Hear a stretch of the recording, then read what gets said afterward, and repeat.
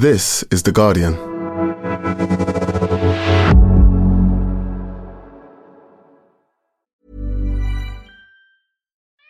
We love our pets, but when the floor's covered in fur, that's harder to love. Eufy X10 Pro Omni Robot Vacuum has powerful 8,000 PA suction to make hair vanish from floors in just one pass. Plus, the roller brush has automatic detangling for easy hands-free maintenance. Want to know more? Go to eufy.com, that's EUFY.com, and discover X10 Pro Omni, the best-in-class all-in-one robot vacuum for only $799.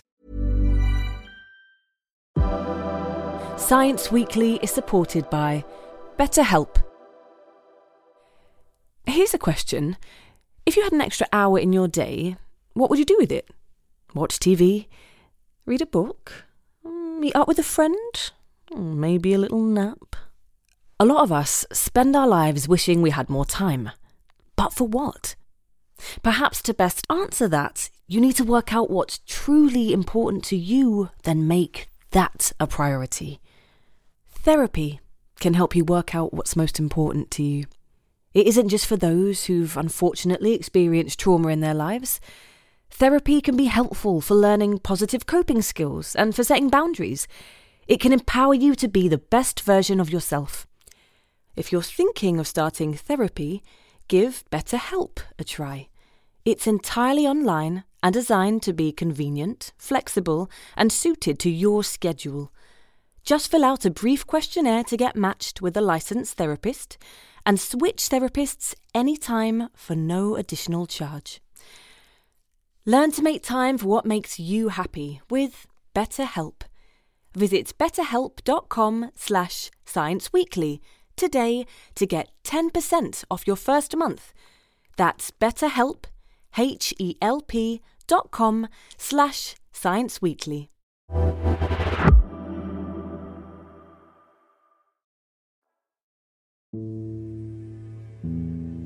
You've probably heard the saying, they're more scared of you than you are of them. Perhaps when encountering a nasty-looking spider or, I don't know, a particularly surly kitten. But a new study has shown it's true, and not just for tiny arachnids and unfriendly pets, but for the wild beasts of the savannah, from hyenas and zebras to leopards and rhinos. It turns out we terrify the rest of the animal kingdom.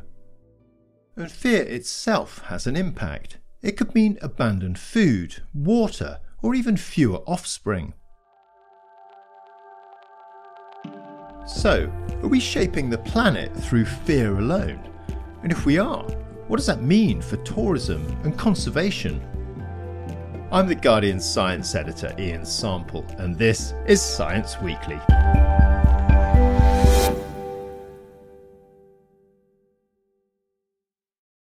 We will hear lions snarling and growling, and then we'll look at the system and we'll say, wow, the system isn't actually on. And so we run just like all the other animals do because, I'm not going to risk it. I'm in the car and I'm waiting for the lions to go. That's Liana Zanette, a professor at the University of Western Ontario in Canada. She researches the ecology of fear, how being scared of predators impacts prey. And she's taken to studying one of the most ferocious predators of all, us. Most recently, she's explored how animals in a South African savanna reacted to hearing human voices. So I wondered, what got her looking at this? Working in the ecology of fear, as we have been doing for some decades now, we ourselves have always thought about predators in terms of the classic food chain, with the large carnivore predator on top, and then that eats the herbivore, like the lion eats the zebra, and then the zebra eats their food further down the food chain. But what's emerged fairly recently is that humans actually kill prey at much higher rates than other predators do, and that this is why we have been given the designation or the category of super predator, because we are super lethal. And so whether human hunting and persecution of wildlife has actually caused them to fear us is the question that we were really interested in investigating. And so you set up cameras and speakers to play sounds animals might find scary and watch to see how they reacted to each one in a place called the Greater Kruger area. Why there? It afforded us really two amazing opportunities. The first was that what we were able to do is look at an entire mammal community out there on the savannah, from the smallest little gazelle to warthog and zebra and kudu and giraffe, all the way up to elephant. And the second opportunity that it provided us was the large carnivore predator that we know is the most fearsome predator out there, actually in the world really, is the king of beasts, lions. And it happens that in this area, the Greater Kruger area, lion populations are the highest of anywhere else in Africa. We set up our systems at waterholes, so we know that we're going to get this variety of mammals coming down to drink. At the same time, we set things up in an area where lions do all their killing. So fear of lions, the king of beasts, should really be maximal in this place at those waterholes. That is the large carnivore predator that the mammal community should be most fearful of. And what's the experimental setup? You're playing sounds at this waterhole, right? That's right. So we set up a camera trap, and above that is a custom-built speaker that we design in the lab. And the idea is that when the animals come down to drink, when they're about 10 meters away from the camera, they trigger the camera. And that then triggers a speaker, which plays a sound. And the sounds that we used included humans, and it was humans just talking in conversation at regular decibel levels. So not humans hooping and hollering and stuff like that.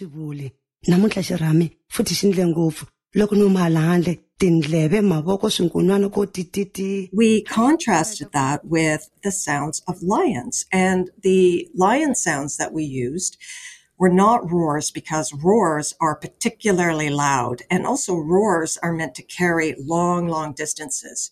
Instead, what we used were snarls and growls, because snarls and growls are sort of the sounds that lions make amongst themselves. So it's like lions having conversation.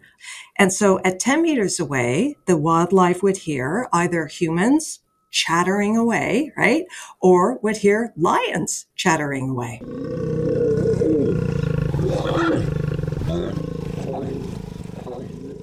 On the other end of the spectrum, you also want to be sure that you have sounds of something that is going to be completely benign, that the animals will not have to worry about, right? And for that, we use birds.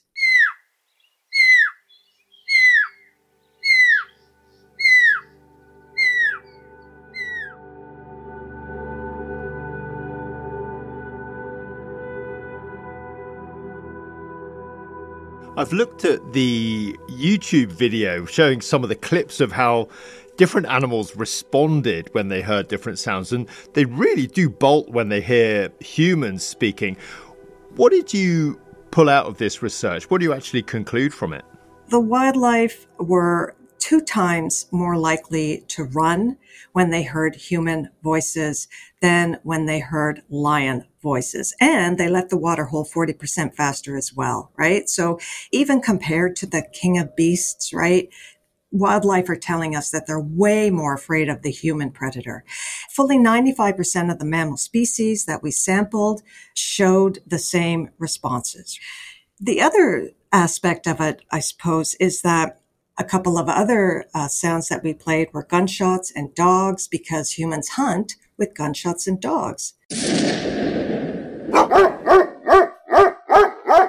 But the wildlife responded way less to gunshots and dogs than they did to humans, really indicating that it's the human voice per se that is the signal to wildlife that there is a dangerous predator here and I had better take off if I don't want to die. Well, that's quite surprising. I mean, you'd think it would be the sounds of hunting that would be associated with fear, and not just humans chatting. I mean, I've seen your videos of leopards and warthogs running away, terrified from normal voices. What about elephants? They're huge. I mean, are they scared of lions and humans? The elephants are a really interesting case because that reveals something to us as well.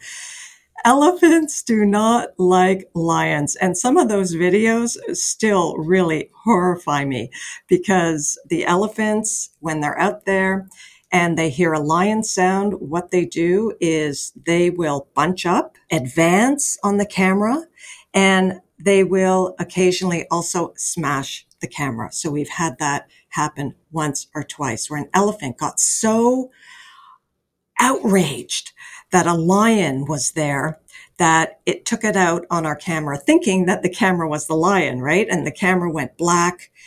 They never did this to humans. Elephants know that they can defend themselves against lions. They recognize humans also as a predator, but they know they cannot defend against humans. And so they did the opposite. They ran away. When you just hear about the experiments you were doing, I couldn't help thinking, blimey, I wondered if actually some predators might actually think, chance for a second meal here, and they might sort of wander closer to the camera and the sound. Obviously, it's a very sort of Ian-centric view of the world, but if I was out there at the middle of the night or in the middle of the day and I saw almost any animal with teeth, I would just be as quiet as possible and try and hide. Right. But now you know what you have to do.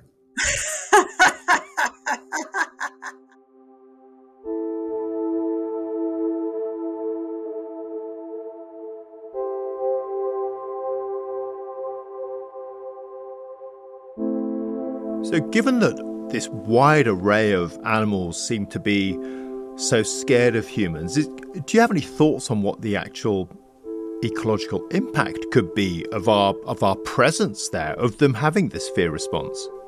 Predators are absolutely lethal, right? And prey know this. And so prey then mount these behavioral responses that we call anti-predator behaviors so that they don't get killed. They'll do things like they'll run away. If a predator is in the area, they'll keep their head up so that they're looking for the predator. But at the same time, that means that they can't keep their head down looking for food. We know from our field experiments on, non-human predators that fear of predators can affect population numbers. And there are over 8 billion of us. We permeate every nook and cranny of the earth.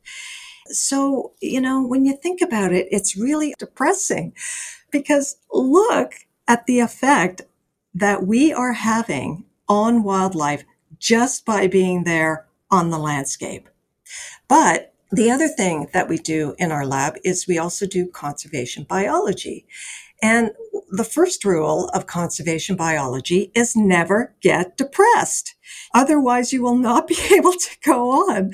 And so what we hope to do with this research is look for opportunities to do something to help benefit conservation. So how would that work? What kinds of things are you looking at? A couple of ideas is Kruger National Park and many other places really rely on ecotourists. And ecotourism is so important for African parks because this is how they get their money for conservation. But South African National Parks knows about this work and they're really interested in what it could mean to wildlife, even in ecotourist places. And so this past dry season, what we did is we went back to South Africa in an area that's a real hot spot for ecotourism. And we're asking the animals the question, do you recognize that humans in this area, being ecotourists, that they are completely benign? Or do they consider us, even in these sorts of places, as a super predator? Are they super afraid? And if they are, then we can think about ways to mitigate that. Right, because I can't imagine tourists would want to visit if they knew they were scaring the pants off all these animals. Whenever I give a talk on this work and I tell people that we find humans are the scariest thing, people will often say, well, I've been on safari, which means you've been in a truck looking at the animals, and they do not look like they're afraid of us, right? And it's true. They don't look like they're afraid of you. And so it's a real head scratcher. Like maybe it's something about an engine sound that maybe is calming animals down. Maybe they don't recognize that there's a lethal predator inside the car. So we're doing the humans versus lions, but we're also doing the sounds associated with the safari. So we're doing sounds of engines. How is that adding the layers onto how animals perceive us?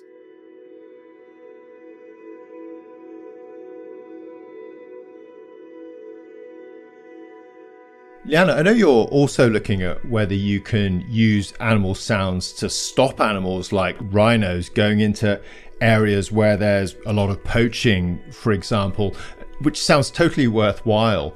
I just wondered if there's any ethical considerations that come out of inducing fear in animals. Yeah, no, I mean, whenever you do a study on wildlife, these are always concerns, right? And so you think very hard about what you might be doing to the animal and if it has any long-lasting effect.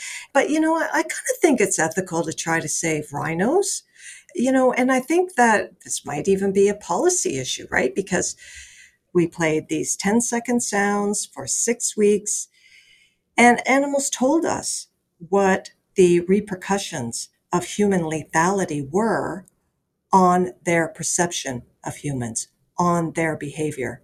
And so that's data and that's information that we absolutely need so that we can better understand the sort of worldwide impact that we are having out there on the planet. Liana, thanks for coming on. It's really fascinating to hear all this. Oh, well, thank you so much for inviting me. It was a lot of fun. Thanks again to Professor Liana Zanette. My colleague Phoebe Weston has written about Liana's research, and you can find that article on theguardian.com. Before you go, The Guardian is open to anyone who wants to read it or listen, but it is closed to billionaire owners telling us what to do. We might be ranted at, laughed at, parodied even, but because of support from our readers and listeners, we remain independent. So if you can, join the millions of others around the world who are keeping it that way. Just visit support.theguardian.com. And that's it for today. This episode was produced by Madeline Finley. It was sound designed by Solomon King, and the executive producer is Ellie Bury. We'll be back on Thursday. See you then.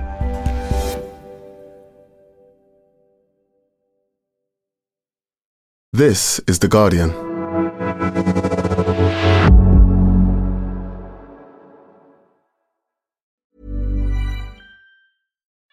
We love our pets, but when the floor's covered in fur, that's harder to love. Eufy X10 Pro Omni Robot Vacuum has powerful 8,000 PA suction to make hair vanish from floors in just one pass. Plus, the roller brush has automatic detangling for easy hands-free maintenance. Want to know more? Go to eufy.com, that's EUFY.com, and discover X10 Pro Omni, the best-in-class all-in-one robot vacuum for only $799. Tired of ads barging into your favorite news podcasts?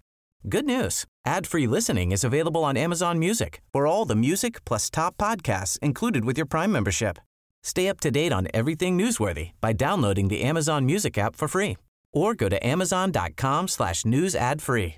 That's amazon.com/news ad free to catch up on the latest episodes without the ads.